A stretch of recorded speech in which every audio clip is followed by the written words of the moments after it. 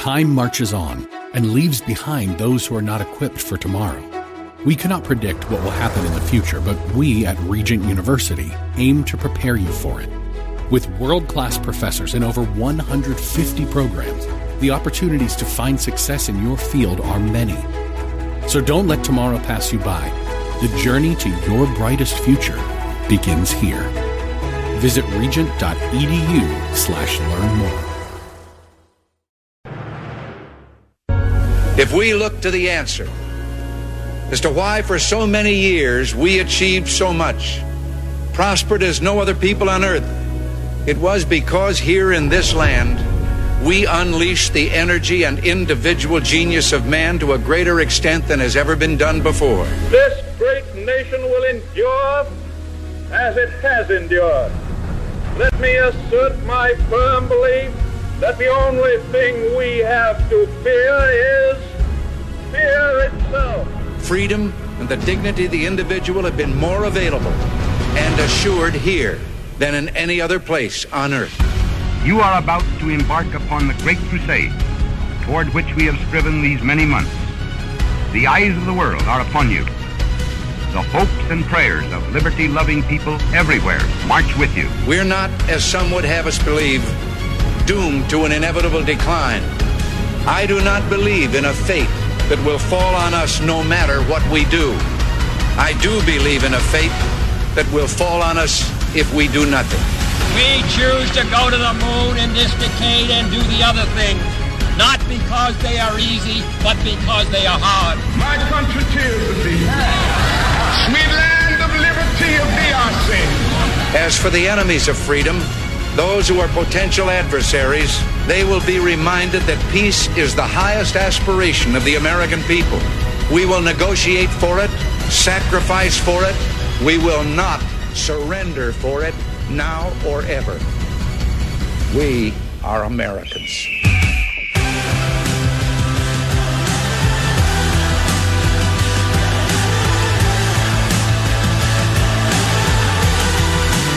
This is Always Right Radio on AM 1420. The Answer. Here's your host, Bob Frantz. Oh, my goodness gracious. It is good to be back. Good morning to you. Thank you so very much for being here. It is 10 minutes after the hour of 9 o'clock. It is a Wednesday, the 9th morning of the 8th month in the year of our Lord, 2023. My, oh, my, oh, my. It's hard to be away. Everybody likes vacation. This wasn't a vacation for me. It was more of a family commitment. My daughter was on her way. Is her on her? She's there now. We delivered her over the course of the last 5 days to Knoxville, Tennessee, where she will begin what I think is going to be a phenomenal legal career as a first-year law student at the University of Tennessee. Go Vols. That's going to be fun. We were gone, and I want to say thank you to those who stayed. Dakota and George and Steve and the Monday Night Roundtable crew on Friday, Khalid Namar, who was in for me on Monday, and, of course, Peter Kirsanow. I got a chance to listen to some of him yesterday because we were in the truck on the way back up to Cleveland. So thank you to those phenomenal bench players. They were bullpen guys, maybe you want to call them. They come right out and are ready to go every single time and do a great job. So I know they held down the fort. So thank you to them. Thank you to the crew. Welcome to Seth, who's running our show today as Johnny is out. And thanks to you for being with us. So it is the morning after. The morning after the special election that we have been pointing to and discussing and rallying for over the course of the last several months, certainly with much more intensity over the last couple or few weeks, and it didn't go the way we wanted to. And there are a lot of people right now who are hand-wringing. There are a lot of people right now who are afraid. There are a lot of people right now who are concerned over the results of that special election that was held yesterday. I am here to tell you, be not afraid. I am here to tell you that the war is not over. As a matter of fact, the war has barely begun. If you think the war was lost yesterday and that all hope is lost, you are You are, I would say sadly, but you are greatly mistaken, because it will encourage you. It should make you feel better to know that it is not. And I'll explain why after we go ahead and pledge our allegiance to this great country, as we do at the start of each and every show. So, Patriots, let's do this now before we get into breaking down what happened, and before we welcome our first guest, who is going to be Congressman Jim Jordan. He'll be joining me in about 4 or 5 minutes. Let's pledge our allegiance. Patriots. I pledge. Nope, I got it. I got it on this end. We're going to, like I said, Seth is with us today for the first time running our show, so thank you, Seth, for being here. But no, let's do it this way. Put your hand on your heart. Put your stand and face that flag if you have one. If you don't, that's okay. If you are a believer in selling American constitutions, like the Ohio Constitution, to billionaire foreigners from Switzerland, because that's what just happened, well, then you probably don't respect the rules or the liberty that flag represents. So, therefore, you are exempt from the request to stand and pledge your allegiance to it. You may take a knee over there next to that bounced U.S. World Cup soccer team and that unemployed quarterback. As for the rest of us, I pledge allegiance to the flag of the United States of America and to the republic for which it stands, one nation, under God, indivisible, with liberty and justice for all. All right, so we are loaded up, as noted. We are going to be talking with some of the most important heavy hitters in Ohio politics and national politics, quite frankly. In just a moment or two, we're going to be talking with Congressman Jim Jordan, since we are out on Monday. Coming up at 9:35, we're going to be talking with Senator J.D. Vance about a number of things, including the results of Issue 1 yesterday. Frank LaRose is the Secretary of State who ran that election yesterday and who was one of the leading champions for Issue 1. He'll join me at 10:10 with the aftermath. And then Jack Windsor, founder and editor-in-chief of the Ohio Press Network, will join me at 11:10. And he's going to stick around for the entire 11 o'clock hour until 11:45 anyway, and he'll take your calls with me. So I'm looking forward to getting his reaction as well as yours. So these are the plans for the day, and like I said, we're going to have Congressman Jordan here in just a moment or two, and we're going to talk about a number of things. In addition to, of course, Issue 1, Congressman Jordan, like every other Ohioan, has been very, very careful and closely watching this. In addition to that, we're going to be talking about the smoking gun.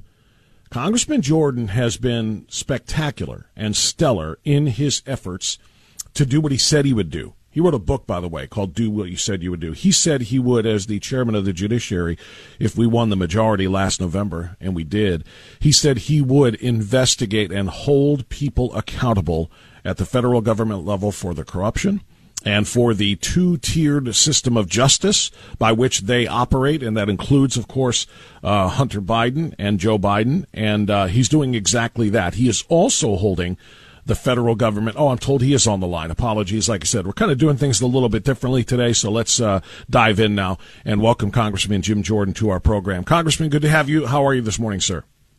I'm fine, Bob. How are you doing?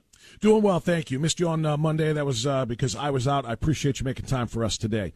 So, Congressman, briefly, before we get into some of the work you're doing on judiciary, and I want to talk about the smoking gun against the Bidens and against all of us, quite frankly, your reaction to the Issue 1 result last night. We tried to raise the threshold to pass Ohio constitutional amendments to 60%. It went down for a number of reasons. Your thoughts? Well, it's unfortunate. My attitude is you shouldn't just be able to kind of willy-nilly change the foundational document.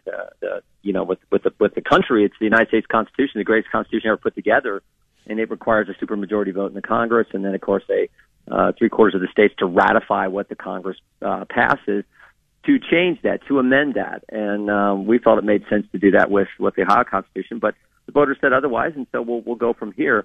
What I do know is if this is the way it's going to be going forward, then look, there are lots of issues we conservatives, I think, can change with 50% plus one. I mean, I think there's things we can do on energy policy with our state. There's things we can do on stopping municipalities defunding the police. There's things we can probably do on school choice. There's things we can do on, here's one. Maybe we should put on the ballot, boys shouldn't be able to compete against girls in sports, for goodness sake, in our state. So I think there's some things that make sense that we could do. We'll go from here. Yeah, the only quickly response to that is that we Republicans believe in our system of government. We believe in the representative republic that we are, and we we believe in using the legislative process. Ohio laws are meant to be changed in the Ohio Revised Code, not in the Constitution. The left knows they can't win. Their ideas are so unpopular. They cannot win statewide elections. They cannot win majorities in the Ohio General Assembly, and so they're decided to try to turn us into a direct democracy, which is a direct smack in the face of the founders who gave us a republic. Yep. No, it's supposed to be you elect your representative in a representative democracy and a representative republic. You elect them. They go debate the issues. They go advocate for you, your community, your business, your geographic area, and then they make the law. That's how it's supposed to work. That's our great system, the best system ever. But again, it is what it is, and there may be some fundamental things we can change that make sense, that are good policy. And I think we'll evaluate all those and look at some of those as we move forward. As we brought you in, Congressman, I was kind of extolling some of your work in the judiciary that you have done in exposing some of the corruption at the government level and the collusion between government and big tech. You unveiled the smoking gun, as it's being called, evidence that the Biden administration did collaborate with Facebook/Meta company leaders to remove information about COVID-19, among other things. Can you tell us more about the smoking gun? Yeah, they actually... There's an internal email where that we got where there was they talk about the pressure coming from the White House to do these things. Then there's an email from the White House that says, "Hey, can you change your?" Now think about this. Can you change your algorithm so that we get more people looking at the New York Times stories and less people looking at the Daily Wire and conservatives? I mean, that is just direct assault on the First Amendment. And reminiscent of what we saw in communist countries, what we see in communist countries, where there's this pressure and coercion of the free press.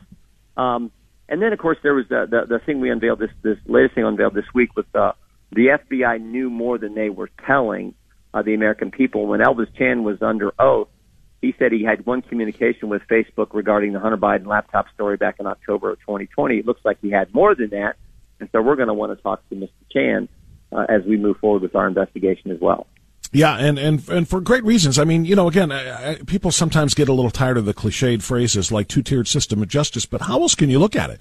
When you consider that the FBI was providing cover, that the bigger picture, DOJ was providing as well for the Biden family in so many ways, going back to his time as vice president, going back to his time as candidate, and obviously burying the laptop story when they knew full well what it was, as you just pointed out. So, again, one thing that Americans are looking for, and they're looking to you and others for leadership in this, is how do we hold them accountable? It's one thing to expose them and say, hey, they did this, we knew it, and boy, we're mad about it, but how do we get accountability so that we can make sure it doesn't continue? Well, one is you continue to do the work we're supposed to do under the Constitution, do our oversight, and expose the truth. Now, here's a great example. Two and a half weeks ago, the IRS announced that they were no longer sending agents out to Americans' homes, unannounced visits to taxpayers' homes. I think that's a direct result of the work we did, especially the work we did with Matt Taibbi when he was testifying and the IRS was knocking on his door. So I think that's a result of the work we've done and the things we've exposed there. So that's good in and of itself. But then you go further. You propose legislation like Senator Paul and I are looking to do that would say if you're involved in the government in censoring American speech and pressuring platforms to censor American speech, you lose your job, you lose your pension, you can be sued, you lose a security clearance if you have it. That's the legislation we're looking to bring forward. And then finally, as we've talked about many times, you use the money, the power of the purse, to limit these agencies and what they can do to Americans. Yeah, completely agree. The only problem, and you and I have talked about this before, and maybe it's semantics, but I don't think it is for a lot of people when we talk about, using the power of the purse to limit the damage they can do at the FBI. Some call that defunding the police, defunding the agency that's supposed to be, the investigative branch or agency that's supposed to protect us all. You can I think there's a clear distinction you can make between the agents on the ground who are doing the Lord's work and the people in Washington who are doing, I think advancing this unequal application of the law. So, I mean, again, but it's those directors that we're talking about, of course, because I agree with you 100%. You're right. It's those directors that have to be held accountable, and the agents, as great of work as they do on the ground, they can only follow the direction of their superiors, and when they're ordered to do things, they do things, and and so we get very little result.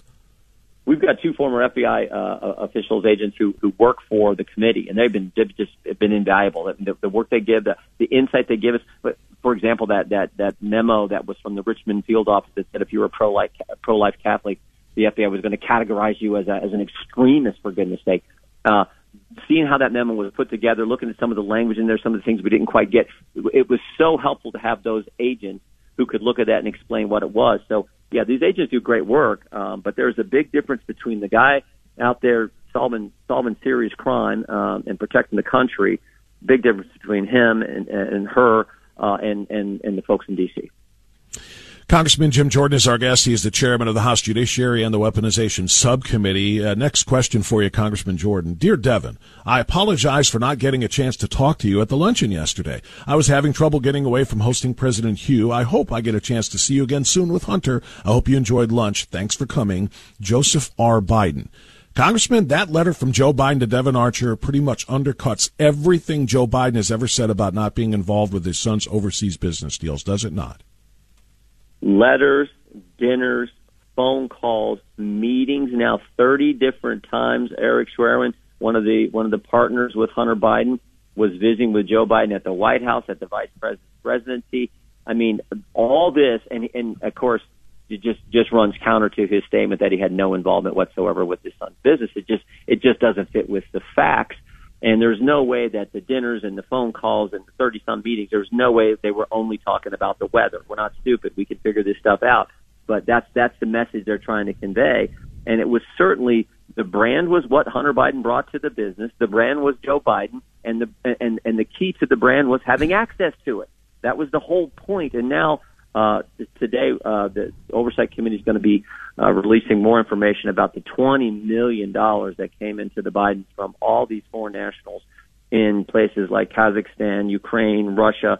But yeah, Romania, China. Yeah, Romania. It just keeps piling up. You know, as someone said, I just heard someone say, it's not like the money's coming from England, France, and Italy. It's from some places, and China, of course. The EFC, the company in China.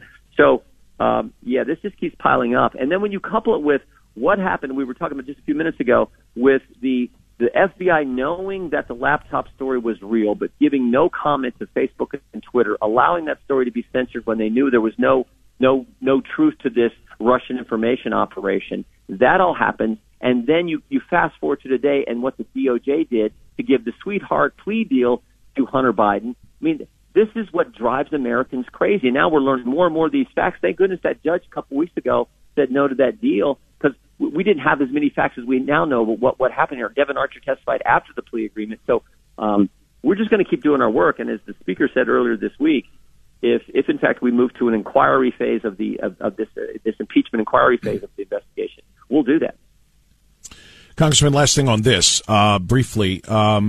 People like Dan Goldman seem to be, playing the role of defense counsel for the entire Biden family. He tried to sell during the, as we read, of course it was closed door testimony, but as we read the transcript, he tried to sell the idea that there was no actual, participation by Joe Biden or even Hunter Biden. There was just an illusion of access to the White House and to the vice president. There was an illusion of access to that brand and so forth. They're still selling that in the press, and the press eats it up. Okay. How do you respond to them saying that this wasn't real? This was just Hunter flexing, hey, I can talk to my dad whenever I want to, but it never really amounted to anything. Well, it's not an illusion when it's 20 phone calls. It's not an illusion when it's 2 dinners at the Cafe Milano in D.C. with one of those meetings was with the wealthiest woman in Russia, the oligarch Baturina, who had sent $3.5 million to the Biden business operation. It's not an illusion when 30-some times Hunter Biden's business partner is visiting with the vice president and gets put on gets a plum assignment on a board on this commission. So those aren't illusions. The letter is real. You just read it to me. That's not an illusion. That's a real letter that he wrote to one of his son's business partners. So they can say illusion, but again, the folks who are listening to you and I, we have reason, we have logic. We're not stupid. We can see it for ourselves, and it's basically say, "Oh, don't believe what you're seeing because it's an illusion." No, it's not. It's real, and the facts, again, as I said before, keep piling up. Will your committee or oversight? Well, you're on both committees. Will Judiciary Oversight call Eric Schwerin and Tony Bobulinski? I think that is likely. That would be in Chairman Comer's committee.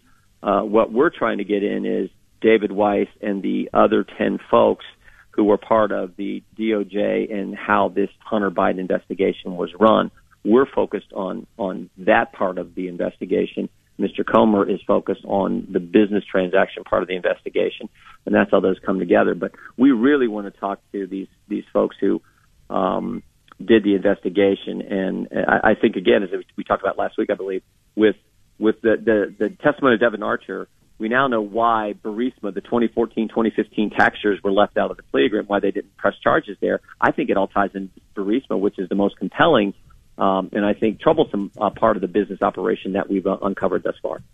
Last question for you. I know you're very passionate about what they're doing to President Trump with this new indictment over J6 and the judge ordering Donald Trump to explain why he shouldn't be silenced about what happened that day. He's got to defend himself, for crying out loud. All these attacks in the press are allowed to happen, but he's not allowed to respond in the press. Can you give me your thoughts on that, sir? Well, plus he's the leading candidate for the highest office in the land. He's an announced candidate for president. He's winning in every poll. What, you're going to be in politics and not allowed to speak? I mean, this to me is like so common sense. He's running for president of the United States, and the judge is saying, I think I'm going to tell you to be quiet about one of the primary issues that has you in the news every day. I mean, that to me is almost laughable. Like, are you kidding me? If we have a Constitution, we have a First Amendment, and we have the guy who's running for the commander-in-chief of the greatest country on the planet. Got to be kidding me. So part of me just wants to laugh, like, oh, what? This judge is thinking about saying, President Trump, you're not allowed to say things regarding the case. Give me a break. Sometimes you're just at a loss for words when you think about this is craziness, but this is the state of affairs in today's world with this unequal application of the law and this two standards of justice and then the left out to get the one guy who's been in the Oval Office in my lifetime who's done more of what he said he would do than any president we've ever had. Yeah, Congressman Jim Jordan, we'll look forward to what the Oversight Committee has to present as well today. Congressman, thank you for the great work you do. We'll talk to you next week. You bet. Take care. That's Jim Jordan. He's the chair of the House Judiciary. We go from Congressman Jordan to Senator Vance. He's next after the break on Always Right Radio, AM 1420, The Answer. Looking for something that is nice to eat. Giving you reason in the age of unreason. Always Right Radio with Bob France and The Answer. Okay, 9:36. We're packed. Okay, we're packed, and that's a good thing. We have a lot to talk about and a lot of people to talk about it with. We just had Congressman Jim Jordan coming up here in a moment or two. We're connecting with Senator J.D. Vance, who's been very busy in a number of places. He's been up to Toledo working on issues involving Lake Erie. He was at NASA Glen on Monday. He's got new legislation on the East Palestine Railway safety legislation, and he's going to join us to talk about it, and also his reaction to Issue 1 as well and the defeat yesterday. So I said at the top of the show, before we had Congressman Jordan on, that if people are worried and freaking out over the result of Issue 1 yesterday, and you think that there's some sort of sea change in the state of Ohio, I'm here to tell you you're not. You're worrying about this for all the wrong reasons. Yesterday's result, which was a defeat we lost to a lot of money. Quite frankly, we lost to money, not just out-of-state money, which there was out-of-state money spent on the Yes campaign too, but we were outspent more than 4-1, and so much of their millions that they spent on the No on Issue 1 campaign came from out of the country. A Swiss billionaire. Tons of dark money pouring in from out of the country on that campaign. So Jack Windsor blew the lid off of that. We're going to talk to Jack at about 11:10 today. But right now, I'm told we do have our next guest on the line. So from Congressman Jim Jordan and the House Judiciary to the halls of the Senate, and that is Senator J.D. Vance joining us now on AM 1420, The Answer. Senator, good morning, sir. How are you? Good morning, Bob. How you doing? I'm doing well, thank you. I've been better. I didn't like yesterday's result, but I was just talking about how people need to kind of keep a little bit of perspective on this thing. Can you give me your reaction to the defeat yesterday of Issue 1 and the protection of the Ohio Constitution? Yeah, look, Bob, it's disappointing. I'm not going to pretend it's not, but I do think it's a minor step back in the grand scheme of things. And we're going to have to keep making this argument. If you step back a little bit, Bob, the thing that's fundamentally changed is that as Ohio has become more and more of a red state and Democrats are unable to notch victories in the General Assembly, what they're going to do is have these out-of-state or even in some cases out-of-the-country billionaires come in to try to buy up particular constitutional issues. And, of course, abortion is what people have been talking about the past couple of months, but it's going to be tax policy. It's going to be legislative reform. It's going to be electoral policy. Do we allow non-citizens to vote in Ohio elections? We're going to see this accelerate. And so I think we're going to have to revisit this conversation, but it's a defeat.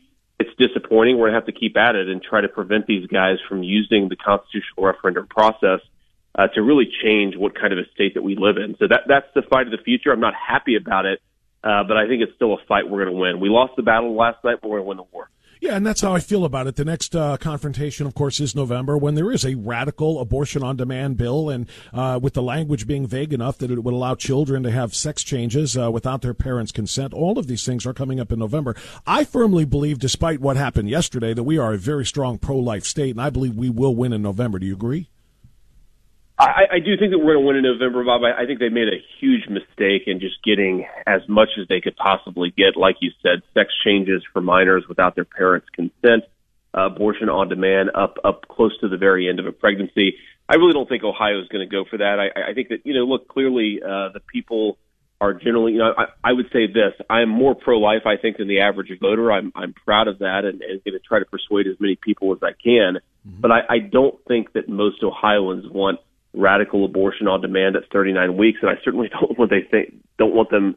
I don't think they want their 12-year-old to get gender reassignment surgeries without their consent. So I think we're going to win that battle, and there's going to be battle after battle coming on the Ohio Constitution probably every year, Bob, until I think we address this fundamental problem. 100% agree. We're talking to Senator J.D. Vance this morning on Always Right Radio, AM 1420. The Answer. Senator, you're bouncing around the state a little bit. You were in the Northwest side up in Toledo. I know you're working on that East Palestine railway safety legislation on the Youngstown area. Can you tell me what you were doing up in Toledo, studying algae on the lake? Why would that matter to Ohioans? Yeah, so we have a pretty bad environmental problem up there where, the Maumee Bay empties into Lake Erie, the Maumee River empties into Lake Erie, and you have a pretty significant sort of poisonous algae bloom up there. And just one of the things that we're trying to keep track of is obviously ensure that these farmers and other folks have the resources to do their job, but also to try to prevent some of the environmental pollutants. But, it's just important, Bob.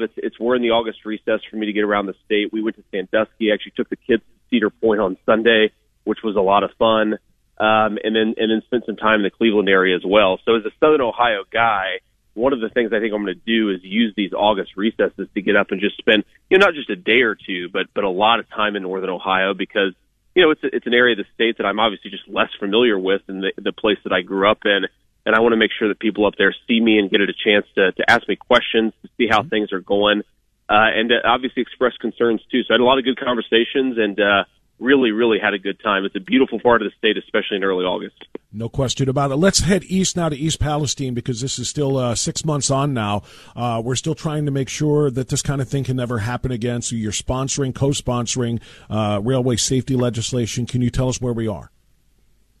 Yeah, so I think we have to bring this up for a vote. We got it out of the Commerce Committee. I think that we have the votes in the Senate. I think Chuck Schumer is frankly dragging his feet a little bit on giving us the full vote.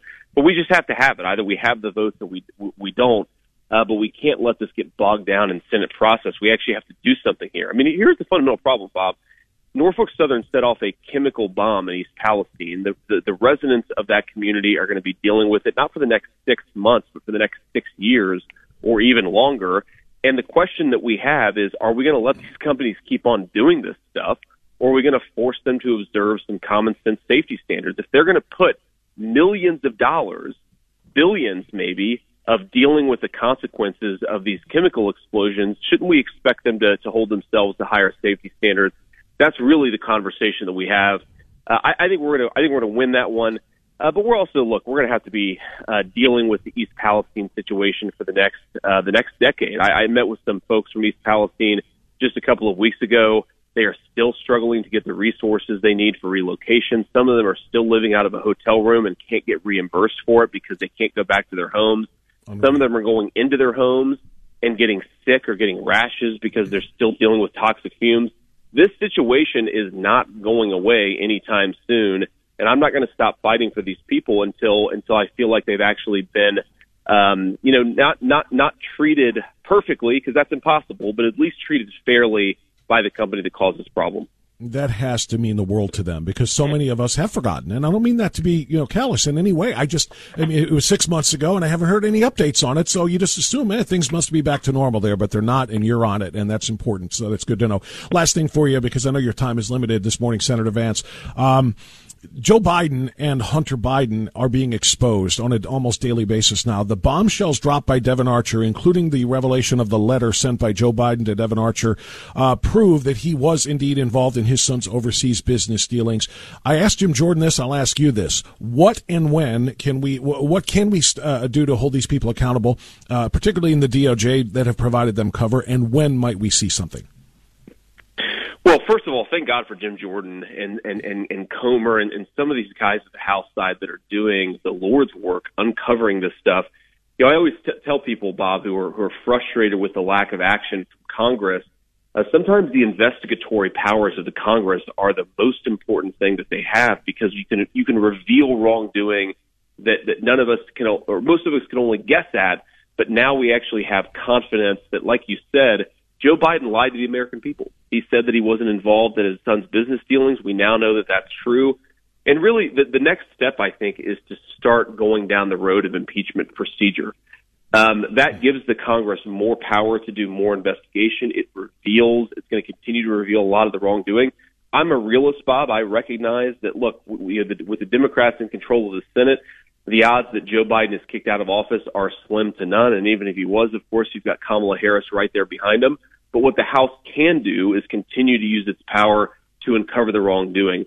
The thing we have to remember, Bob, is look, from the immigration and border crisis to the corruption of the Department of Justice, I hate to say it, but we live in a country where unless you have the presidency, it is hard to get some of the fundamental reforms that we need to see. If we can reveal the corruption of Hunter and Joe Biden, make it more likely that Donald Trump is elected president in 2024, then we have a real chance here to go at the corruption in a way that we've never gone at it before. Remember, when Trump came in 2016, a lot of us, myself included, were blind to just how deep the rot was within the federal bureaucracy. We're learning the seriousness of that rot right now. The question is, what are we going to do about it? And I think that we unfortunately have got to win in 2024. We've got to win back the Senate to really ensure these guys suffer some consequences. Yeah, I completely agree, and I'm glad you mentioned impeachment. My question, though, is Biden the best target, or would we be talking about impeachment of Merrick Garland for providing all of the cover first? Look, I think the two people who most deserve impeachment in the Biden administration are Garland and Mayorkas, of course, the guy who runs the Department of Homeland Security, which has control of the border. I think Garland's corruption is a specific and extreme level of using the Department of Justice as a political weapon. And, of course, we have to be realists here. I've endorsed Donald Trump. I'm going to support him and do everything I can to get him elected. But there are a lot of middle-of-the-road voters who really don't care one way or the other about the Department of Justice going after the former president. They do care about their Department of Justice going after common citizens who are just exercising their rights, right? Parents protesting peacefully at school board meetings. Merrick Garland sent the FBI after them. Catholic fathers protesting abortion quietly. Merrick Garland sent the Department of Justice after that guy. If we can highlight the way that the people's own government is being used against them, not just powerful political figures, but against the worst, or highlighting the worst kinds of corruption against just common citizens exercising their rights. And I think we actually have an opportunity to really stick to these guys and to get the change in government we all need. Well, your constituents, my listeners, they are counting on you and others to do exactly that. So I really appreciate your strong stance on that. Senator J.D. Vance, it's a pleasure. It's a privilege. Keep up the good work, and we'll talk to you again soon, sir. Thanks, Bob. Take care. Thank you. That's Senator J.D. Vance on AM 1420, The Answer.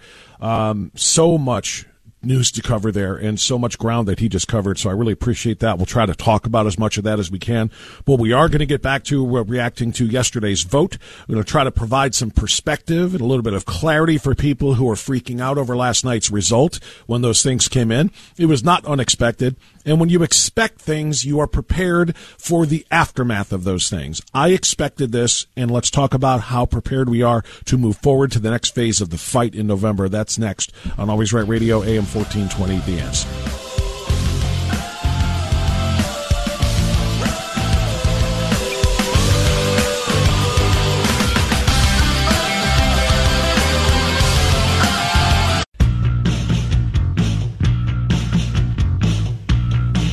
Okay, it is 9:54 as we continue on Always Right Radio, AM 1420, The Answer. I got a few minutes now to get a little bit more in depth with some analysis of what we learned yesterday. One thing we learned yesterday with the results of Issue 1, and I know there are a lot of very disappointed people. Of course, nobody likes to lose. I mean, losing sucks. And there's no getting around that. But for people who think that somehow yesterday's loss means that the war is over, that the fight is over, you're not thinking clearly. Quite frankly, you're being a little bit delusional. Yesterday's result was the outcome of a battle. We've lost many, many battles. And we can take that literally in terms of war efforts. We lost a lot of battles in wars that we ended up winning. We can talk about we can use that figuratively, talking about battles within the culture war, battles, for the soul of the country, these kinds of things as well. You lose battles, it doesn't end the war. We're not ending the war. As a matter of fact, I'm just ready to start it. Yesterday's result was proof that evil, oftentimes pressed hard enough by those with evil intentions, can indeed score some points. We're talking about fighting an evil here. And you might say, oh, you're being a little melodramatic here, Bob. No, I'm not. I think the effort and the intent to keep Ohio's constitutional amendment threshold at 50%, just half of the state, requiring only half of the counties to participate in signature gathering, in order to push through amendments that would allow the barbaric murder of preborn children, literally up until the moment they're born, I think that's evil. I think trying to hold a weak amendment process and a weak amendment threshold at 50%, rather than requiring a strong majority of Ohioans to amend our Constitution at 60%, in an attempt to allow children who aren't old enough, smart enough, wise enough, mature enough, or emotionally balanced enough to make decisions on whether or not they want to get they can get a tattoo on their body because it's permanently altering their body.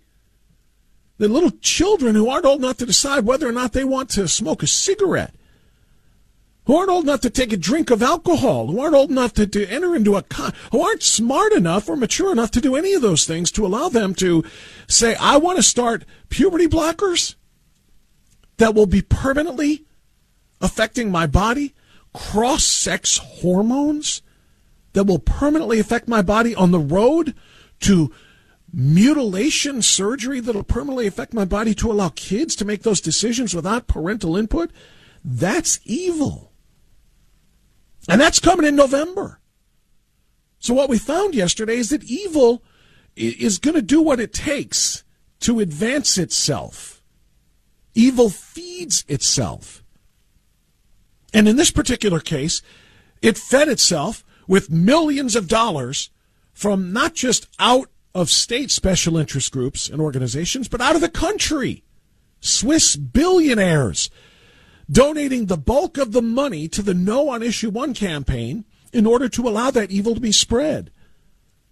The same type of evil that when it comes to the next amendment that they've already even talked about, they've given voice to it. That once they defeat the 60% initiative and they have just the 50% half the state weak amendment threshold, that they're going to come for our guns. Your rights to defend yourself against what? Against evil. Against tyranny, if need be. There are so many things that they want to do that are evil in intent. And guess what? Evil will do whatever it takes to win. And they won yesterday. They won by confusing people. Did you know we had people calling the radio station yesterday from the polls saying, I'm confused. Which way should I vote? Why do you think they were confused? Because evil was done. They used $14, $15, $16 million of dark money, out-of-state money, to create deceptive advertisements to confuse the hell out of people. And guess what? It worked. They may be evil, but they're not entirely stupid, my friends. They know how to do these things. So they won the day yesterday. They won the battle. But you know what Ohio is? Ohio is resilient. You know what else Ohio is? Ohio is pro-life. And I promise you, when the confusion is removed, which it was not for yesterday's vote, when the confusion is removed from November, and it's simply, do you want to abort babies on demand? Ohio will stand strong. We will win this war. We're going to talk more about that coming up with Frank LaRose, the Secretary of State. That's next on Always Right Radio.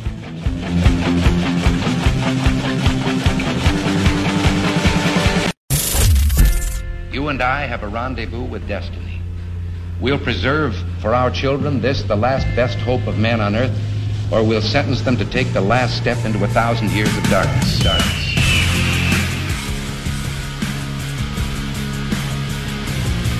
This is Always Right Radio on AM 1420. The Answer. With your host, Bob France. Hour number 2 underway. Appreciate you joining me. And it's time for analysis. It's time to look back at what happened yesterday and to give it some perspective, my friends. I'm seeing so many people hand-wringing and hanging their heads, and they're defeated, and they feel as though there's some sea change in Ohio. Let me tell you something. Yesterday was not an indication of what Ohio is. Yesterday was not an indication of what Ohio is becoming. Ohio has proven over the course of the last several years it's no longer purple. It's no longer a swing state. It's no longer a battleground state. It's a red, conservative, pro-life state. That's why we swept all 9 statewide elections, including 3 Ohio Supreme Court justices. It's why we have supermajorities. It's why we had a president, or a candidate rather, our nominee on the Republican side, won the last 2 presidential elections, not by a point or 2, 8 points. That's a blowout, too. In each of the last 2 elections, we are a conservative, pro-life state. Yesterday, a lot of dark money confused a lot of good people. A lot of good people were taken in by a bunch of crap last week, over the course of the last couple of months, that manifested itself in yesterday's result. It's a defeat. It is not the end of the war. It is one battle. Joining me now is the Secretary of State of the state of Ohio. He ran that election yesterday. He championed Issue 1 as well. Frank LaRose with his thoughts on what we saw yesterday. Secretary LaRose, good to have you on the program again. How are you, sir? I'm good, Bob, and yeah, you're right. We ran a smooth election yesterday. It's important to start off by mentioning that. There's always logistical things here and there, but Ohio's elections officials stepped up. We ran a good election. We did this novel thing that other states seem to not be able to do, and we actually counted the votes on election night. Ohioans know that it was a trustworthy election. And by the way, there was a large turnout. The Democrat naysayers had been saying for months, oh, it's just a low turnout August election. Nonsense. I stood in a Senate committee room 4 months ago. I said it was going to be a high turnout. It sure enough was, over 3 million. And listen to this. 1.3 million of our fellow Ohioans stood up to say that we need to protect our Constitution. Unfortunately, the other side got more votes than us. And what that means is that the for sale sign still hangs on the Ohio Constitution. Yesterday was proof of how dangerous that can be when out-of-state tech billionaires from California fund a deceitful, lying ad campaign But we've got to dust ourselves off because this is just one battle in a larger war. Ohioans know what's coming. It's this anti-parent, trans nonsense abortion agenda in November. And then it's a massive increase in government-mandated minimum wage that's going to kill our businesses. And then it's gun rights. And then the list goes on. And so buckle up, folks, because we've got some fights ahead. Yeah, we do, and I want to talk about the fights ahead, Secretary LaRose, after I ask you about this fight, again, that was just wrapped yesterday. And you mentioned the tech billionaires from California creating a bunch of deceptive ads. I'm more concerned with the money that came in from out of the country. Jack Windsor is going to join me in an hour, and we're going to talk about his reporting and his team's reporting at the Ohio Press Network about the Swiss billionaire that was responsible for an overwhelming amount of their $14 million. They outspent the Yes on issue one side 4-1, I think, close to 4-1 anyway, and a bunch of that money came from out of the country. Are you aware of the legality of that? Yeah, in fact, I really appreciate Jack's reporting on this. I've read it. I printed it off and handed it to our team to start looking into it. And obviously, that's something that raises a whole lot of concerns. We don't give a darn what some rich guy in Switzerland has to say. And if he has been illegally participating in issue advocacy in Ohio, then there will be consequences for it. But too early to tell on that. And obviously, an investigation has to be done. But yeah, it's just an example, though, of the arrogance on the left. And you know what? Sometimes it works. And again, when they are able to confuse people and run deceptive ads, sometimes they can convince a majority of Ohioans to support their causes. But again, that's why we got to be ready for the fight ahead, because they're going to do it again. They know the playbook, and we have to be united. This is another thing. I think it's part of the conservative mindset. We're individualists, and they're collectivists. They join together. They lock arms. And they're all in. For example, why the unions joined this issue one fight is a mystery to me. This has nothing to do with organized labor ever, and actually works against their interests. But again, they all lock arms and they join forces. We need to be united if we're going to fight off these attacks, this all-out assault from the left that's coming to Ohio. Yeah, there's no question about it. Now, Secretary LaRose, they used your words at a speech, and you and I talked about this, and we gave it the context that they removed from it when they ran their ads about this being 100% about abortion. This was not 100% about abortion, but now the November ballot initiative is. This is very specifically about abortion on demand, and because of the intentionally vague language they use with respect to, quote, reproductive rights, they have introduced the option of individuals. They do not specify that they must be adults 18 or over, but individuals be in charge of their own reproductive rights. And that means that children can sterilize themselves with cross-sex hormones and puberty blockers and the prep for having a full-on sex change operation, and that parents can do nothing about it. So what is your confidence level that the duplicity and the deception that they used to win yesterday will be successful when it's clear that this is about abortion and protecting children coming this November? Yeah, well, they're going to go to the same old tactics. As you mentioned, I gave a 15-minute speech where I talked about it's gun rights, it's minimum wage to protect our businesses, it's all of these things. And yes, 100%, it's also about abortion. I wanted fellow pro-life Ohioans to know what's coming in November, and I wanted to speak clearly on that, and they take a 10-second clip out of context. Yeah, this is about legalizing child abuse, if we're to be quite honest, because allowing a minor child to make irrevocable decisions that will change their lives forever without parental involvement is child abuse. To allow abortion, all the way up through the third trimester for any reason, and taking parents out of that decision is absolutely abhorrent. That's what's at stake here. And this is why we wanted to raise the threshold to 60, because this is too extreme, even for some of our pro-choice friends. If you've got friends that are pro-choicers and you actually talk about what's in this amendment that's on the ballot in November, they would say, oh, yeah, that goes too far for me. Well, if we're not careful, it could be nearly permanently enshrined in our state's constitution, making Ohio more radical than any state in the country, really, for abortion, for gender transition for children. I mean, really turns our state into something that we don't want it to be. Yeah, and that's very important to know. Like I said, and people who are worried about what happened yesterday, and I had a lot of people messaging, and my hashtag, by the way, from this point forward is going to be "See You in November," because the fight, like I said, is just getting underway, and I really think that the confusion that was sown by those dark money dollars that we talked about was very successful. I had people, and you heard this when we did the Brecksville event together. I had multiple people telling me, Bob, I don't want abortion on demand in my state. I'm voting no. They did not understand that no vote needed to be filed in November, that we needed a yes vote this time around. This happened yesterday. People called the radio station and said, I'm confused. Which way am I supposed to vote again? And I guarantee you there are pro-lifers who voted no yesterday thinking they were doing the right thing. That confusion disappears when it is literally on the ballot in November, and it is about abortion. So, and you're right about everything else you mentioned, gun rights down the line, and a number of the minimum wage issues. How about protecting first responders? They want to get rid of qualified immunity. Qualified immunity rights. Yep. For anyone to be a police officer. But that's down the line in a future amendment, though. This particular amendment or initiative for amendment is specific to abortion and sex changes, as we talked about. So I hope people understand that. And what I really want people to know is that we got what we have in this country right now, or in the state right now, which is the heartbeat law, because we're a pro-life state. It's not in dispute, and I firmly believe that Ohio's pro-lifers are going to come out in November and make what happened yesterday a distant memory, because they're going to defeat this thing, and they're going to defeat it soundly, because we don't believe in butchering babies on demand. And I think Ohio conservatives should pay attention to who stepped up to lead on issue one and who was absent.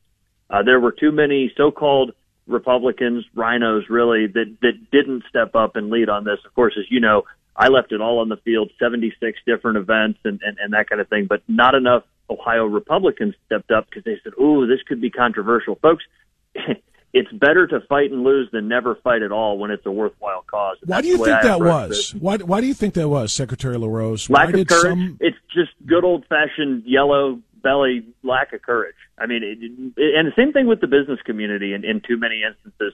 You know, there's this coalition that has existed for a long time where we bring together us social conservatives and the business conservatives, and together we can get some things done. As soon as the left started shrieking, "Oh, it's just abortion," a lot of the business community, well, they lost their courage and they stepped away from this, even though they've been saying for years, the Business Roundtable and the Chamber of Commerce have been saying we've got to do something about how easy it is to amend the Constitution. They lost their courage when it came to, the left starting to say, "Oh, this is just about abortion." And that's unfortunate. When we can keep the coalition together, the conservative coalition of business and social conservatives, we can win. And that's something we need to work on going forward. Do you plan to? I know you've got a Senate campaign to run, so maybe you can, maybe you can't. I will ask Bernie Moreno and Matt Dolan the same things.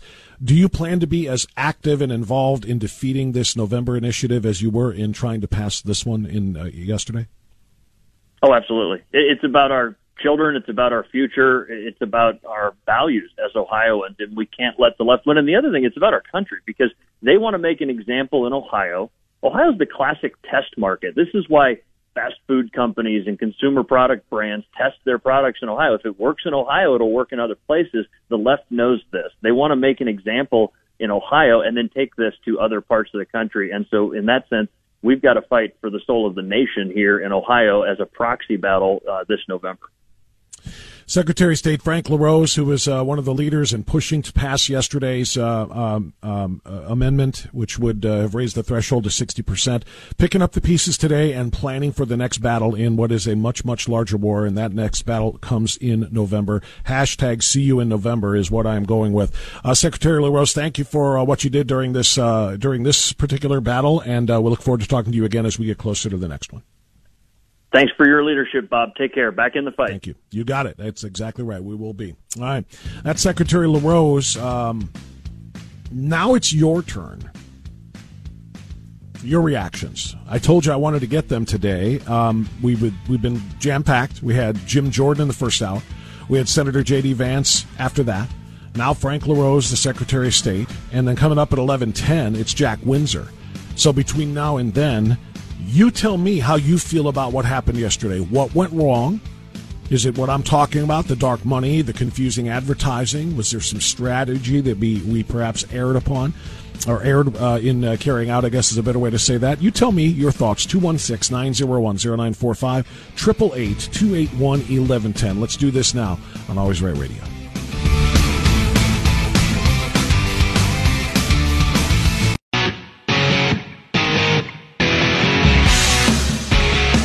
$10:27 now on Always Right Radio. Got a lot of reactions, I know, from a lot of people. How did you feel when you were at the polls yesterday? How do you feel about the result? Are you dispirited, disappointed, or are you more invigorated than ever for the fight that is to come? Because that's how I feel. I am ready. Hashtag see you in November. Georgianne in Willoughby, you're on AM 1420 The Answer. Good morning, Georgianne. Fire away. Yes, Bob, it's so good to talk with you. I have to tell you, my reaction last night was not really surprised, but I was really disappointed at how badly we lost the yes vote. And what I want to also ask you is, have you heard anything from our dear Governor DeWine or my Congressman David Joyce? I did not hear a peep out of them with any commercials or any vocal statements. Now, they do send out a newsletter through email, but I never read them, because they're just boring. So I don't know if you've heard anything from them. You know, I heard a DeWine endorsement. That's it. Oh. Somebody said Mike DeWine endorsed issue 1. Yes, on issue 1. But that's it. Oh. He was not visible. He was not making speeches. No. He was not appearing around the state to try to support it. He just issued a very kind of a passive, yes, I support it. And that's all I saw. And that was a few weeks back. But he did nothing to get out there and actually champion this thing, which is very disappointing. That's disappointing, and I think he's a coward, and I think David Joyce is a coward for not coming out and expressing. And I wonder about our bishop. Did he come out vocally in favor of issue 1? Somebody told me a couple of weeks ago that there was a letter that was signed by a few bishops, in fact. I asked for a copy of it. They said they were going to get it to me, and I never received it. I can't remember who it was either, so I'm just as much to blame. Yeah, but it was just disappointing. Well, it is, especially if there was a letter that was sent out by them that was in support of issue 1. That's one thing. But again, being vocal, telling, or at least guiding, priests and others who are pro-life to say, can you please talk to your parishioners about this, whether it be in services during a homily or in other forums. I really think this is something that the faith community should be much more involved in than they were, to my understanding. I have talked to my pastor, and I said, can you be vocal during your homilies? And he said, oh, we will. Now, the only time I ever heard anything or saw anything was in the bulletin, and you had to look for it. Right. That he was voting yes on issue 1. But I wanted to hear it shouted from the rooftops, because people were very confused about this issue, the way the wording was. Yeah, so you're right. The confusion, I think confusion ruled the day, Georgia, and thank you for the call, dear. Great points, great call. I think confusion ruled the day. I firmly believe there were a lot of people who are opposed to abortion on demand that thought they were voting against that yesterday, so they voted no. No abortion on demand for me. They were successful at confusing voters yesterday. That will not happen come November. We'll be back.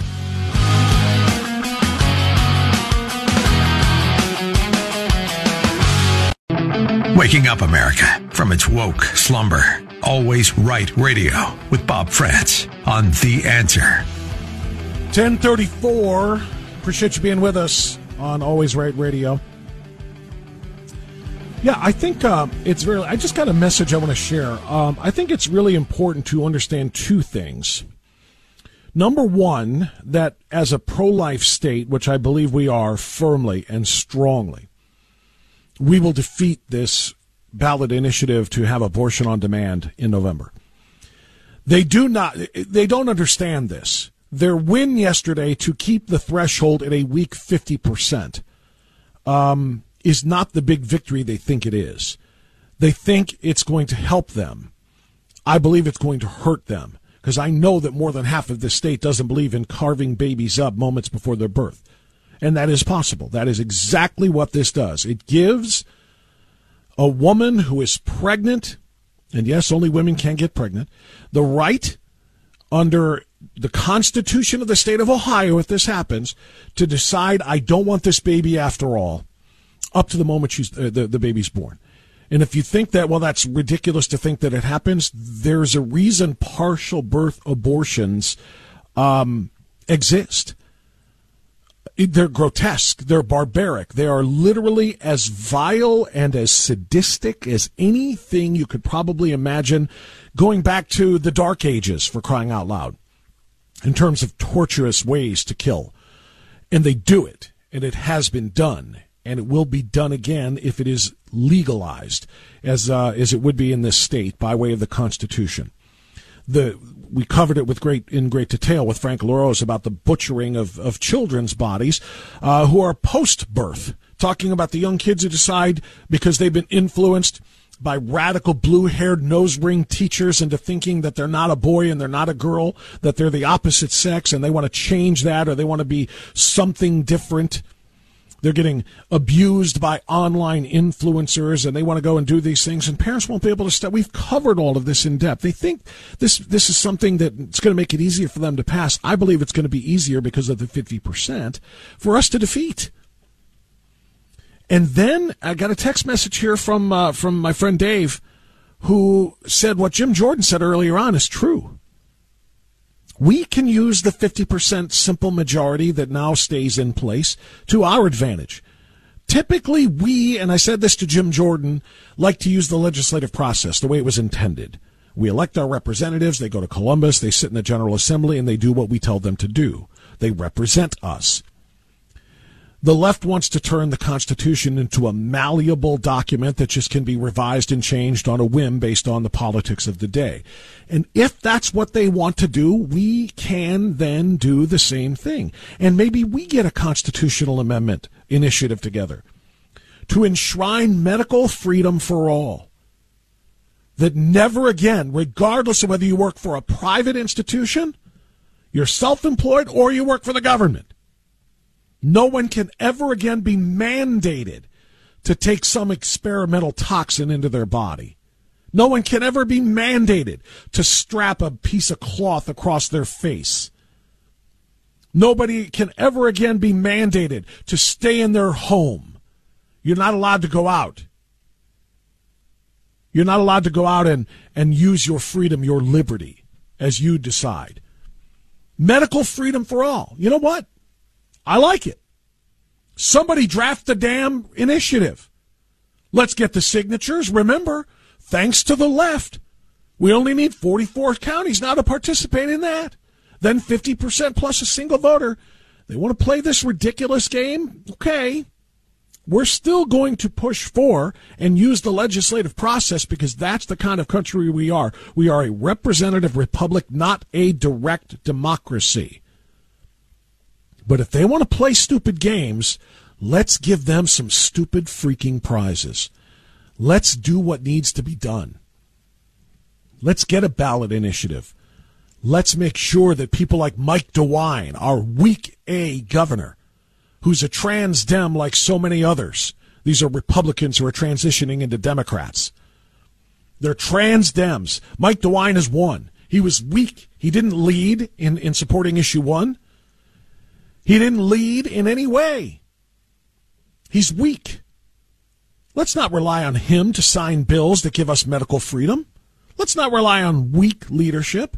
Let's rely on us then. Let's follow the left. Yeah, let's go ahead. Let's see how much they regret not passing a 60% threshold when we push through ballot initiatives to do what's right by Ohioans, such as medical freedom for all.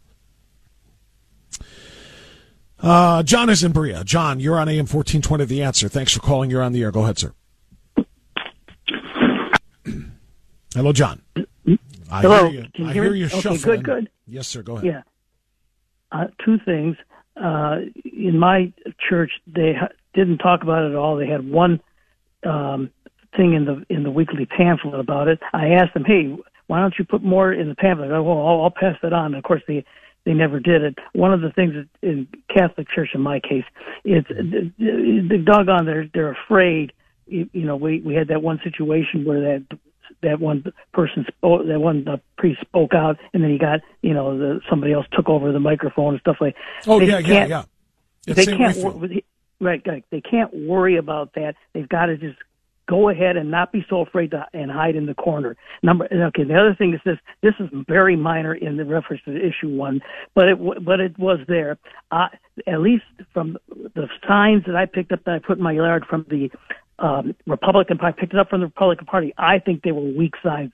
The no signs were much better than the ones that the Republican Party put out, which had the main message inside of the picture of the state of Ohio, but it was too small, and it was just too small, particularly for people driving by fairly rapidly. I did see some other big red signs, which are really good. So I guess other people, unless you know differently, maybe some other people. There were a variety of different style signs. I did see. I know what you're talking about, and you're not the first person to complain about that. I'm seeing a lot of people saying I didn't like the sign designs because I couldn't read everything in it.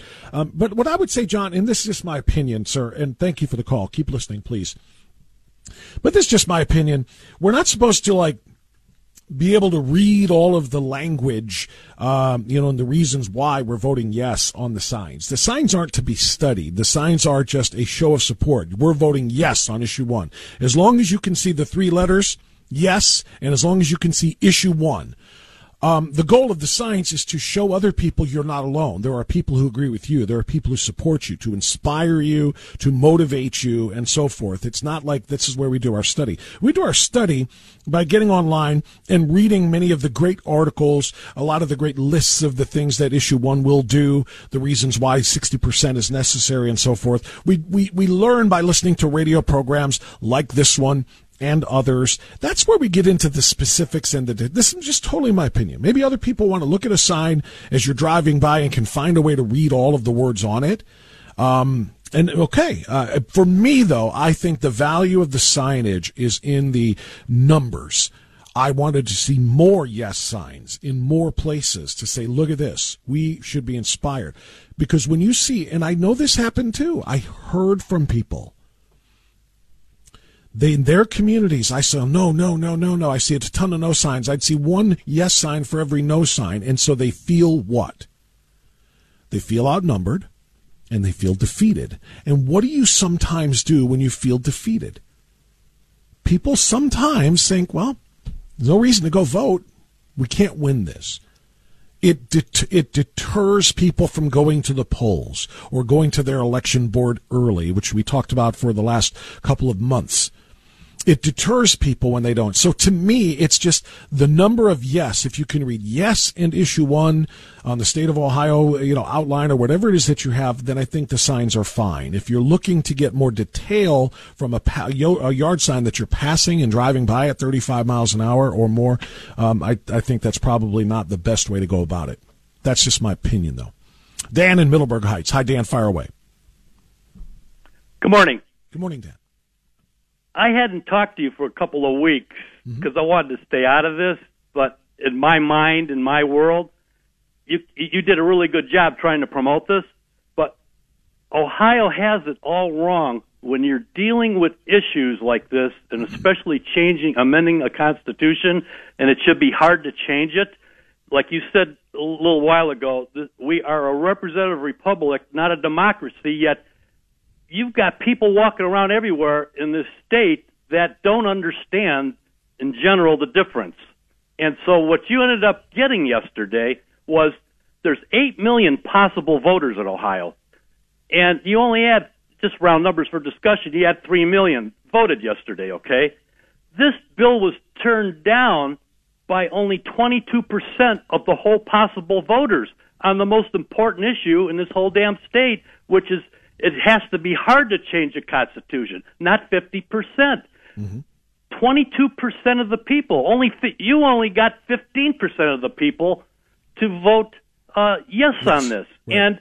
And as you said earlier in your program, there's an X amount of them that are confused because it's easy for these guys from out of state or around the world to use language to confuse people. The people should not be voting on these issues directly. It should be your representatives and senators in the legislature. And you pay attention who those people are. Yeah, and of course, that's why the left wanted to do it this way, because they don't have enough of the legislators on their side, and then they blame gerrymandering for that. Right. But the reality, as I tried to explain before, it's not gerrymandering that gives Ohio its strong, Republican lean, because in statewide elections, we're destroying them. Statewide, we are more conservative than we are leftist, and they don't like that. So that's the reason they have to go with the less leftist alternative, which is direct democracy. Let's put every single initiative on the ballot like they do with Proposition 48, Proposition 29, Proposition blank in California. It's been happening for 100 years. Yeah. But see, you're dealing with not 50% of the voters even. It's not a sense. You keep talking about a majority, but if only 37% of the possible voters, 22% on the victory for the left is not, it's 22%. That's not even 50 plus 1. No, and they got away with it. But the thing is, the beauty and the drawback of being in a free society like ours, Dan, and thank you for the call, is the same, and that is people have the freedom to decide whether or not they want to go and vote. And the reality is there is a large percentage of the population, and people say, well, this is an off year, special election in August. Of course it's going to be a low turnout. But you know what? We get the same thing in elections that we hold in May. We get the same things oftentimes that we hold in November. People don't want to vote. They don't vote. When's the last time we had over 50% a turnout in any election? I literally don't know the answer. This is a completely legitimate question. It's not rhetorical. But when is the last time that more than 50% of Ohio's eligible voters, how many eligible voters do we have in this state? There's around 12 million Ohioans, 11.9 million Ohio residents. What do we have? 6, 7 million? I don't even know what the number is. How many actual eligible voters? Do we routinely get more than half of them? I don't know. Many people just completely sleep on the importance of their responsibility, their obligation to cast votes to make sure that our state is being run the way we want it to be run. So you're right. Yeah, you look at it and you say, hey, we only had 3 million out of X number of million voters in the state of Ohio, and so a slim percentage actually made the rule here and made the decision here. You're right about that, but we can't drag people to the polls. We can't make it compulsory. We have to make it free. We have to make it their choice. In a liberty-loving country and state, we have to give people the right to vote, but it's not mandatory. It's up to us as the drivers behind various campaigns and the drivers behind various candidates. It's up to us to encourage them. We need you to get out there. What did I spend the majority of the last 4.5 weeks on? Since July 11th. I spent all of this time talking, even going into July 11th, so I say about 4.5 weeks, I spent all of this time talking about the four-quarter aspect of this. You got 4 weeks here. It's like 4 quarters of a football game. You can't just ignore the first, second, third, and fourth quarters of early voting and then expect to score all of your points during the 2-minute warning on August 8th. And guess what? That's what happened. We didn't score enough points in the first, second, third, and fourth quarters of early voting, and they got off to a mammoth lead in the early going. As you started to watch the returns last night, you know what came in first, right? Early voting results. And it was crazy. It was 70-some% to 20-some%. The Democrats get out and vote early. The Republicans do not hammer that message home enough the way that I had been. I'm not saying I'm the only one, but I'm saying that was my focus. Don't try to close a giant gap and come back from a giant deficit on August 8th. You've got to get out there and play the whole damn game. And not enough people went to the boards of elections early. We can't make it compulsory for them to do so. All we can do is plead and prod and educate and push and promote to get people out there to cast their ballots, whether it be early or on Election Day. That's all we can do. And it wasn't enough. But I'm still going to stand by my belief that it will be enough in November. We're a pro-life state. We're not going to hand unchecked abortion, murdering, barbaric torture of pain-capable babies in the state of Ohio. We're not. That's not us. It's not who we are. We will not allow that to happen in November. I'll be back.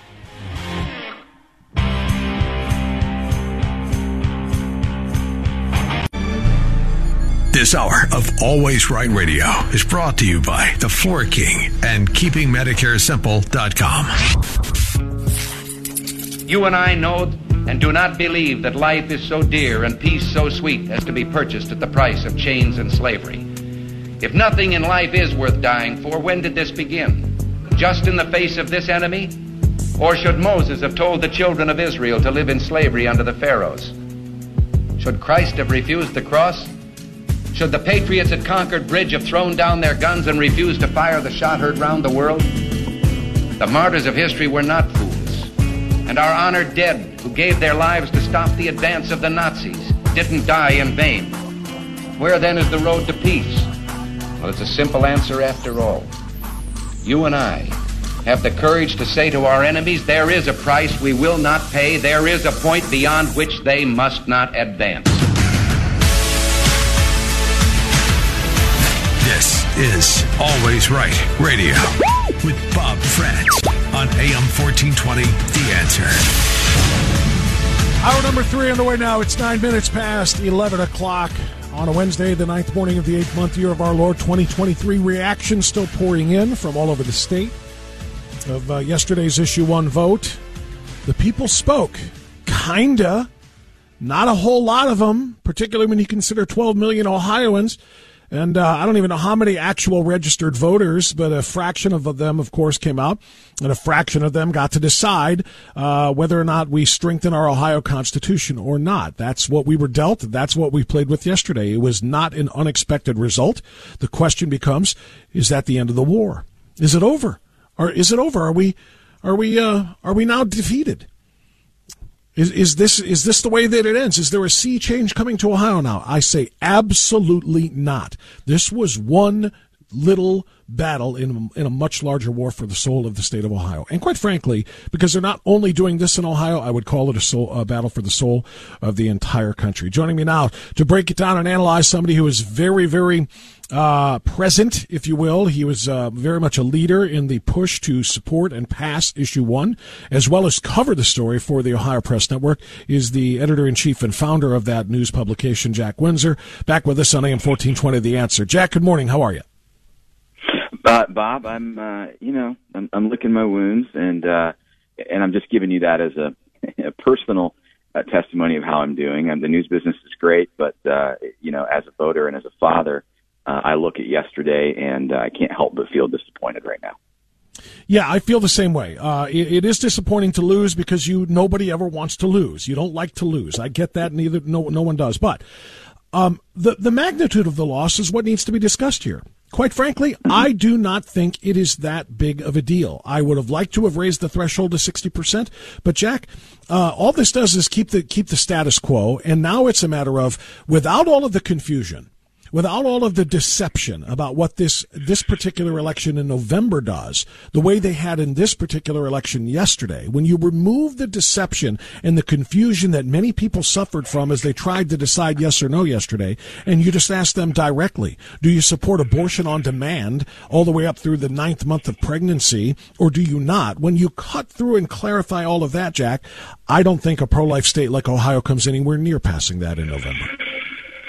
Yeah, well, you talk about false narratives, right? You're already seeing a lot of things on social media. The guy up there in Hudson, State Representative Casey Weinstein, he's already touting the fact that abortion is next. Now, he half-truths it a lot. He calls it protecting his daughter's reproductive health. So the left that alleged it was abortion that was driving support for Issue 1, they immediately, yesterday, stopped talking about constitutions and majority rule, and they picked up the pitchforks of reproductive health. So that's where the narrative is going. Bob, I would be remiss, and I hope I can march through this, and I'll try to get through it quickly. I think there are two things that are being overlooked. Jack, hey, Jack, before you march, I want people to know, we're going to take calls. Jack's going to stick with me here through the next 30 minutes or so to the end of the show and take your calls. So if you've got questions for either one of us or you don't just want to add to the conversation, please dial 216-901-0945 or 888-281-1110. Do it while Jack's giving you his analysis of this, and then we'll get to your questions and comments as we go. Fire away, Jack.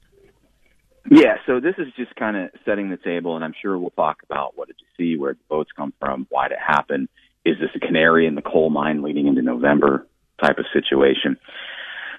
Bob, there were two arguments from opponents of Issue 1 that the media was happy to run with leading up to yesterday. And one of them, you heard, I think you talked about it a lot Republicans just voted down elections in August. Pretty hypocritical of them, right? That was one of the arguments. Mm-hmm. The other one was, well, now we're going to spend $25 million to hold a special election so these bozos can eliminate majority rule, right? Those were two arguments that, frankly, in most of what I read in media coverage, those things were laced into the stories. And I think when you're in a close battle where every blow matters, I think those two things certainly tip the scale in favor of the opposition. But we got to go back to a report that you and I think broke on your story or on your station that I covered called Bipartisanship or Betrayal. I published that story back in January. And I uncovered that Jason Stevens had allegedly struck a deal with Democrats to win the speakership. Now, you remember the rumors were that one of the provisions of that alleged deal, and I say alleged because we'll never know, right. It had to do with this 60% threshold. And I think it's important to remember that Jason Stevens was installed in January. He had until February to get this ballot initiative, or, it was a joint resolution then because it was still in the General Assembly, to get it out. He didn't. As a leader of the House, he missed the February deadline. Now, why is that important? Because had he not missed that deadline, this would have gone before voters during a May election. And at a time when Ohioans are voting for their lawmakers, it would have been an already scheduled election, and it would have done two things. It would have taken away the red herring argument, hey, they just stopped August special elections. Look at these hypocrites. That would be gone. It would have taken away the objections to $25 million. And you and I, Bob, can argue all day long. For 20,000 babies' lives, that's nothing. But to the average person who isn't plugged in, that $25 million argument mattered. And, right there, he gave the opposition ammunition. And what I said is already a hard-to-win type battle. But, Bob, there's a third point to this that I think is important. And I think it's the worst thing that happened. Wasting that first month. In politics, time means everything. You'll remember back in 2020, 2021, Mike DeWine, if he would have been primaried then, he would have lost. He didn't. He won because time afforded him the opportunity to craft a message and to recover a little bit. Well, here, time allowed opponents of this issue to reiterate their message, which, by the way, the press is happy to carry the water on. And the way that the brain works, man, people have time to receive that message. They can own that message. They can regurgitate that message. And what did we hear? I mean, and the time also, if I may, to collect money, including finding, and you did, and we'll talk more about your reporting on this, to find money overseas from dark money organizations and Swiss billionaires. You're right. If we get this thing on the ballot this past spring, we don't have all of that going on right now, probably. I would agree, and that's what happened. And the messaging was opponents were saying what they're actually doing, kind of. They said, look, they're bringing in money from out of state, and they want to change your constitution. Well, the reality is, opponents brought in out of state. Some of it is money tied to an international billionaire, and it's coming, by the way, from the most progressive, democratic dark fund, richest dark fund out there. And what do they want to do? They want to keep the bar low so they can change the Constitution. But that time afforded them the opportunity to say, look, here's Uline, here's this Illinois billionaire, $4 million. Look at what they're trying to do. They're trying to get money in from out of state. This guy's trying to sway the election. And it worked. That's very well said, Jack. We're talking to Jack Windsor. He's the editor-in-chief and founder of the Ohio Press Network. Jack, tell us more about that, because you and I didn't get a chance to talk last week prior to yesterday's vote about the money coming in from the Swiss billionaire and the organizations that he and the dark money group represent. I asked, by the way, I don't know if you heard it, I had Secretary LaRose on about an hour ago, and I asked him whether or not this was legal, and he said as soon as he saw your report, and he appreciated your reporting on this, he handed it over to some of the legal team, and they are indeed investigating to find out if foreign dollars can be collected and used to decide things that affect Ohio residents, Ohio citizens, and of course, obviously, bigger picture, the United States. Foreign dollars have no business deciding what happens in our Constitution. Can you give us more about what you found? Yeah, let's talk about that biggest concern, which is regarding foreign influence, and then there's dark money influence. But I'll start by saying this. Let's be honest. Money came out of state for both sides. Yes. Okay. Some of it was dark money that funded, it actually came from the Concord Fund in Washington, D.C. What's the Concord Fund? That's the fund that's actually working to elect conservative judges throughout the country. So we know what that is. The money that came in for the opponents is actually channeled through what's called Arabella Advisors. Now, I would encourage everybody to go to Brave browser, type in Arabella Advisors, and just read. Actually, better than that, go to the OhioPressNetwork.com, type in Swiss billionaire, and that'll pull up this story. And you can see that they're a mega dark money group touted for massive amounts of untraceable political spending. Now, they're comprised of the 630 Fund, New Venture Fund, Hopewell Fund, Windward Fund, North Fund. The two that I think are important are the 1630 Fund and the New Venture Fund. We did a deep dive on who they are, what they are. I mean, the bottom line is, Bob, all of these funds are connected with the people and efforts that conservatives bemoan and have bemoaned for a long time. And they can read through that report. And so that the number one issue there is they're well-funded. And they're well-funded by the richest network of progressive money in the country. So that's point number one. And the second one is here's this guy by the name of Hans-Jörg Wyss. Wyss was born in Switzerland in 1935. He lives in the United States, allegedly out in Wyoming. So he's a foreign national. Now, what does that mean? That means he cannot legally give to candidates or political committees. Well, the Associated Press claims that he did do that back in 1990 to 2006, but the FEC didn't get it on their radar fast enough. The statute of limitations ran out, so on and so forth. But I think the issue here is money that Wyss has given to these funds, is that flowing through?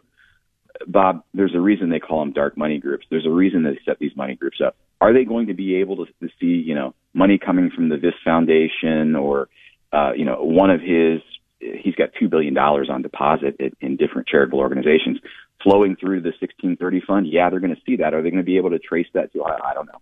But I think they're looking into it. But I think what's really unsettling for a lot of people is here you have a Swiss billionaire who, if this was the opposite side, if this was the right side of the aisle doing this, the press would be saying, oh, my gosh, you've got an international player meddling in elections and trying to influence the outcome. I think that's very well said. And, I think the other thing, too, it's Swiss. If it's a different country, I wonder how this would be received if this was a Russian billionaire or if this was, a Chinese billionaire, another nation that we are, of course, adversarial with. I wonder how that would have changed all this. But I think you say Swiss billionaire and people go, huh, what? What's that? I don't care. They should care because dark money used for purposes, again, which are going to change not only the balance of power and culture, quite frankly, in the state of Ohio, but in other states and the larger picture of the country, it should matter to people. So that was very important reporting that you did. Go ahead, Jack. Thank you. Yeah, and it should matter because, by the way, this is the guy who poured, three figures, the 1630 Fund, which is, he's put hundreds of millions of dollars into the 1630 Fund. They spent $245 million trying to not get Brett Kavanaugh into the Supreme Court justice seat. He's spent millions of dollars touting Biden's green initiatives, green energy initiatives. Mm-hmm. So there's a desire here. It's not like we're trying to get people out to vote, although they do drives for that. They're funding a progressive agenda, and they're doing it from overseas. No question about it. Jack Windsor is my guest. Jack, we'll take a time out here at 10:21. I want to open up the phone lines now and get your comments. What questions do you have for Jack or myself? What comments do you want to make? Not only about the disappointment of losing yesterday, which is real, but the perspective and the context that comes in as it pertains to November and beyond. So we want your thoughts at 216-901-0945, 888-281-1110. You're up next.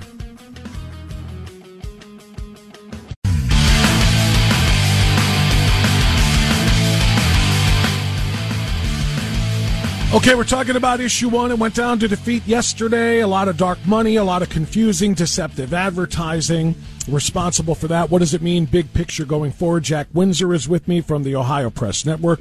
Let's get a few phone calls in now. Jeff in Cleveland. Jeff, welcome to Always Right Radio. Fire away. Good morning. Thank you, Bob, for having me. And thank you for the informative show that you do have. Well, I, for one, am very disappointed with the campaign that was run. I think that all conservatives, Republicans, did do a good job in terms of their efforts, phone calling, yard signs, etc. But I attended, I just can't help but remember that I attended a few events where former Congressman Lee Zeldin from New York came in and spoke to Republicans and told us and our party that we needed to do more than what we were doing. We have to reach out and go into areas that we're not very comfortable with, that are not truly red areas. And everyone agreed with former Congressman Lee Zeldin. And this campaign ran the opposite, focusing on turning out the base, and that was it. And I think that with a 2-week campaign, and I have never seen a campaign this horribly run in my lifetime. And I've been involved with a lot of campaigns. I've never seen county chairpersons waiting and begging for signs in a campaign while one side, the left, is getting out so much negative information. Yeah, I think a big part of what you said, if I may, Jeff, I'm going to jump in here so I can give Jack a chance to respond, and thank you for the call. Jack, I think the most important thing Jeff talked about here was the length of the campaign. They got started so much later than the no side did. They were running ads in May and in June and July and all the way up until August 8th. It was a very late starting pushback. Go ahead. Yeah, and I'll try to answer that with top-down leadership and then, the code that you're going to have to crack before November. I'm going to talk about top-down leadership quickly. Gavin Newsom and Nancy Pelosi got more attention for weighing in on this matter than Governor Mike DeWine did. I remember a time when Mike DeWine was really pushing millions of dollars into a lottery to get kids vaccinated at a time when people went, we're not sure that they need them. Now, I mean, you can say this, somebody's going to call you a conspiracist. Now you go, not only did they not need it, it might have been hurtful. But he had a passion and he had a consistent effort behind that. Where was he on this? Mike DeWine's going to have to be out front in this November battle because there are a group of Republicans. You can call them the Kasichs, you can call them the Davidsons, whatever you want to call them. He's got to lead because that part of the party is going to have to get out to vote. When you look at the map from yesterday, I mean, there are the usual suspects, right? Cleveland, Columbus, Cincinnati, Northwest Ohio. By the way, Mahoning Valley and Athens County fell apart. I'm going to chalk that up to unions. You go, well, unions? How's Athens County? Well, that's Jay Edwards. Jay Edwards is down there pushing against this. He's a union guy. But when you look at that map, there were suburban areas now that are opposed to this. That right there, that's the code that you're going to have to crack come November. How do you craft a message that isn't off-putting to suburban women on the matter of abortion? The other side has it down pat. They're quite comfortable saying, sign the petition to get on the Ohio ballot an amendment that protects your right to choose. Consequently, they'll be quite content saying now, you have to vote yes. This is about protecting women's reproductive health. You care about women, don't you? They've got it down, and they're funded. You're going to have to crack that code. And that is going to be going into places where maybe you're not comfortable. Maybe you're going to have to learn how to handle some objections about, well, you're not a woman. How in the hell are you going to tell me what to do? But that's the code they're going to have to crack, I think. That's a big part of it. And I think another part of it, too, is just the willingness of people to go into, and I think Jeff mentioned this, to neighborhoods they're not comfortable with. In other words, more rural red areas are certainly welcome to have people knock on their doors and say, hey, vote for this or vote against that, or whatever the case might be. But a lot of those people aren't comfortable going into places where they need to get some votes. You're never going to get a plurality. You're never going to get a majority, but you can get some votes from neighborhoods in the inner city and at other places that might not be comfortable for people to go and campaign in. And that's a big issue as well. We'll take a time out here at 11:30. We've got time for a few more phone calls. Jack Windsor's going to stick with us. Stay here on Always Right Radio, AM 1420, The Answer.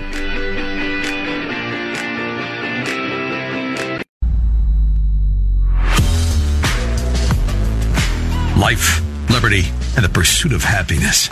Always Right Radio with Bob Vance on The Answer. Okay, it's 11:34. We continue now. Our friend Jack Windsor from the Ohio Press Network is with us. He is editor and founder-in-chief of that important organization, and he's taking your calls, as am I, about issue number one. Let's go ahead and get Mike in Strongsville. Jack, first of all, you're with us, right, Jack? You still there? I'm here, yeah. Okay, gotcha. So I want to make sure I checked in with you. Mike in Strongsville. Hi, Mike. You're on the air. Fire away. Hey, thanks for taking the call. Yeah, I think, just like Republicans have embraced this early voting, we need to get constitutional amendments on the ballot ourselves with things that are simple, 60%, things like no abortion after viability, right? Parents can manage their children's medical care. Things that are simple and direct and I think would get 60% of the vote, because I think a lot of people are still with the abortion safe, legal, and rare attitude, which kind of worries me. Who are a lot of people? Because that ship seems to have sailed. The safe, the pro-life side was always from conception. The pro-choice side, or the pro-death side, as I say it, has always been safe, legal, and rare. Now they've abandoned safe, legal, and rare to any time, on demand, whenever the hell we want, for whatever reason we want. We don't care about the life of that preborn child. So I don't know, you know what I mean? I don't know how we find a way to pull them back to viability standards or anything else. Yeah, I think there are some Democrats who aren't on Twitter, right? These are just Democrats that live in their life who aren't those extreme, and they listen. We hear the extremes on the news, and we hear the extremes on media. I think of my family. I think I have a stepmom who is fairly liberal, but she, retracts at viability issues. So I guess I was thinking of her. So there's at least one. Okay, fair enough, Jack. Thank you for the call, Mike. Jack, your thoughts? Yes. So I think what I heard was the opposition, or actually, so now it's the opposition. See, I'm already confused. Folks who don't want this radical November abortion measure, and by the way, it's a transgender measure as well, to pass, they need to put some simple measures in the Constitution. Possibly, right? The argument I made with respect to this is we have the ability as citizens to amend the Constitution, even if it's 60%. We can initiate legislation. Our lawmakers can initiate legislation, and we can use a referendum to pull laws down. I think what needs to happen is the key point he said is simple. It has to be simple. It has to be clear, and it has to be honestly communicated. And I think if you can do those things, it does potentially deserve to go in the Constitution. What gives me heartburn, especially with abortion, this is the issue of our time. And I think we have to be really smart about how we craft whatever it is you're trying to craft, and that it doesn't have the loopholes that leave interpretation up to courts, right? I mean, they're going to have to interpret it anyway, but I think sometimes the legislative process does justice to things where, because we're seeing it right now with November, this ballot initiative, it's not what the press is telling you it is. They're not going to come out and tell you what it is. And it's kind of like Nancy Pelosi said way back. You got to pass it to find out what's in it, beyond the fog of all the controversy. And I think we've got, if you're going to do those types of things, you better make sure that it's a constitutional amendment worthy thing and not something that should be on the Ohio Revised Code books. Do you think that the pro-life side does need to waver a little? Do you think they need to come back from and maybe meet a little bit more toward the 15-week time or the viability time or something, as opposed to what we have here in our state, which I really appreciate, which is the heartbeat law? Because to me, that's when the argument of my body, my choice ceases to exist, when there is another body present and a second heart shows, because no human being has two hearts. A second heart shows there's another human being involved. Now it's talking about the baby's body. But is that too extreme, do you think, Jack? You're talking to a guy who believes that divinity is breathed into that mother's womb way before a heartbeat. God is amazing, and God blesses somebody with the energy of life, and it starts there. And spiritually, I'll argue that all day long. You can't have that discussion leading into an election, I think, because I think that ship has sailed. Here's the problem with this type of, and try to answer this quickly. Politics is about the art of decision making. You can't give up good chasing perfect. That's it. I mean, that's my answer. Do I think that Ohioans want zero exceptions for abortion? No, they don't. Do I think that they want women to be able to say, hey, I'm kind of stressed financially and socially, and I don't want to have this child, and I'm 8 months pregnant, abort the baby? They don't want that either. You've got to find what is palatable for the voting population, and you got to do it. And you've got to do it with the eye on how many lives can we save and protect by doing this. Jack Windsor is our guest, taking a few more phone calls in reaction to Issue 1's defeat yesterday and looking forward to November and the ballot initiative to bring anytime on-demand abortion to Ohio in the Constitution. Frank is in Brook Park. Hi, Frank. Go ahead. Hey, thank you, Bob. Yeah, the bishops, you were asking the question, you didn't know what the bishops had said on this issue. 4 weeks ago, at least, they put in, and it was in the church, our church bulletin, St. Stephen's and at St. John Bosco, that this is a issue is not a moral question. That's why they stayed away from it. They call it saying it's not a moral question. It's not a moral question, is what the bishop said. That was in the church bulletin. I'm failing to understand that. How is I mean, I understand that you can argue Issue 1 in and of itself is not a moral question because it's a question about the Constitution and whether or not the threshold for amending it should be changed. The question in November is without a doubt a moral question because we're talking about life or death, right? Yes. Jack, your thoughts? Well, I think technically they're right? I mean, we talked about this in the report we released yesterday. The press was quite content making this vote yesterday about abortion. It wasn't. It was about minimum wage. It was about sovereign immunity for law enforcement officers. It was about recreational marijuana. It was about the fill in the blank. So it really was about, do we want to keep the threshold low so that these radical things can happen, or do we want to increase it? So I guess from a technical vantage point, they are correct. What's challenging is when you know what we all know, and you see where the funding is coming from, and you see the funding that is backing in Ohio, or they're backing the trucks up again, right? Dumping money in. What are they doing around the country? They're doing things that are absolutely a moral issue. So to split the legal hair, I think they're right. And if they're going to be consistent with that, they better be beating the drum today about what November is and why people need to get out to vote. Let's go from the morals to the monies now. Mark in Cleveland's got a question for us. Mark, fire away. Yeah, Jack just brought up just in his last answer the money coming into the state. And I heard several commercials prior to the vote saying that the primary funding source for the pro-issue 1 was a single donor in Indiana that donated over $4 million of the $4.5 million. And I'm just wondering if there's any validity to that. And if so, why are we allowing that outside money from Indiana, but we can't seem to raise it within the state? Yeah, there was actually Illinois. You're talking about Dick Uihlein. And thank you for the call. Let's let Jack answer that. Jack?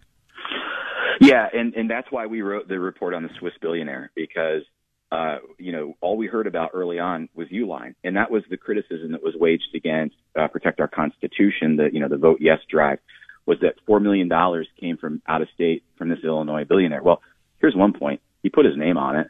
You know where it came from, and frankly, you know what he stands for. Okay, so it is out of state money.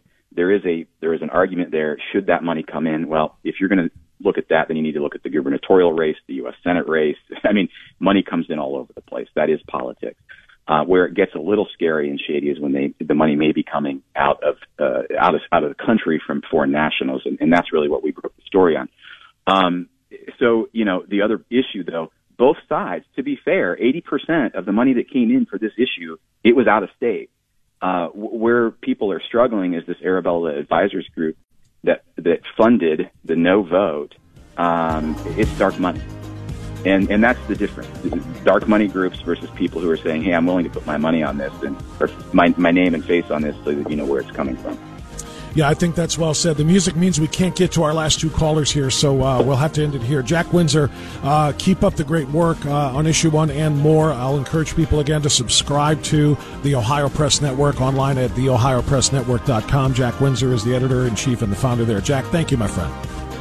Hey, I was long-winded today. I hope it was meaningful, though. Thanks for having me. It was very meaningful and very important stuff. We've got to be long-winded. We have a lot of things to talk about as we prepare for the next fight in this war, which will come in November. That's all the time we have. Thanks to Seth for running the show today. Thanks to Marianne answering your calls. Thanks to you for listening. Thanks to a great cavalcade of guests as well. We'll see you tomorrow. Have a great day. Bye-bye. Cable news, noisy, boring, out of touch. That's why Salem News Channel is different. We keep you in the know. Streaming 24/7 for free.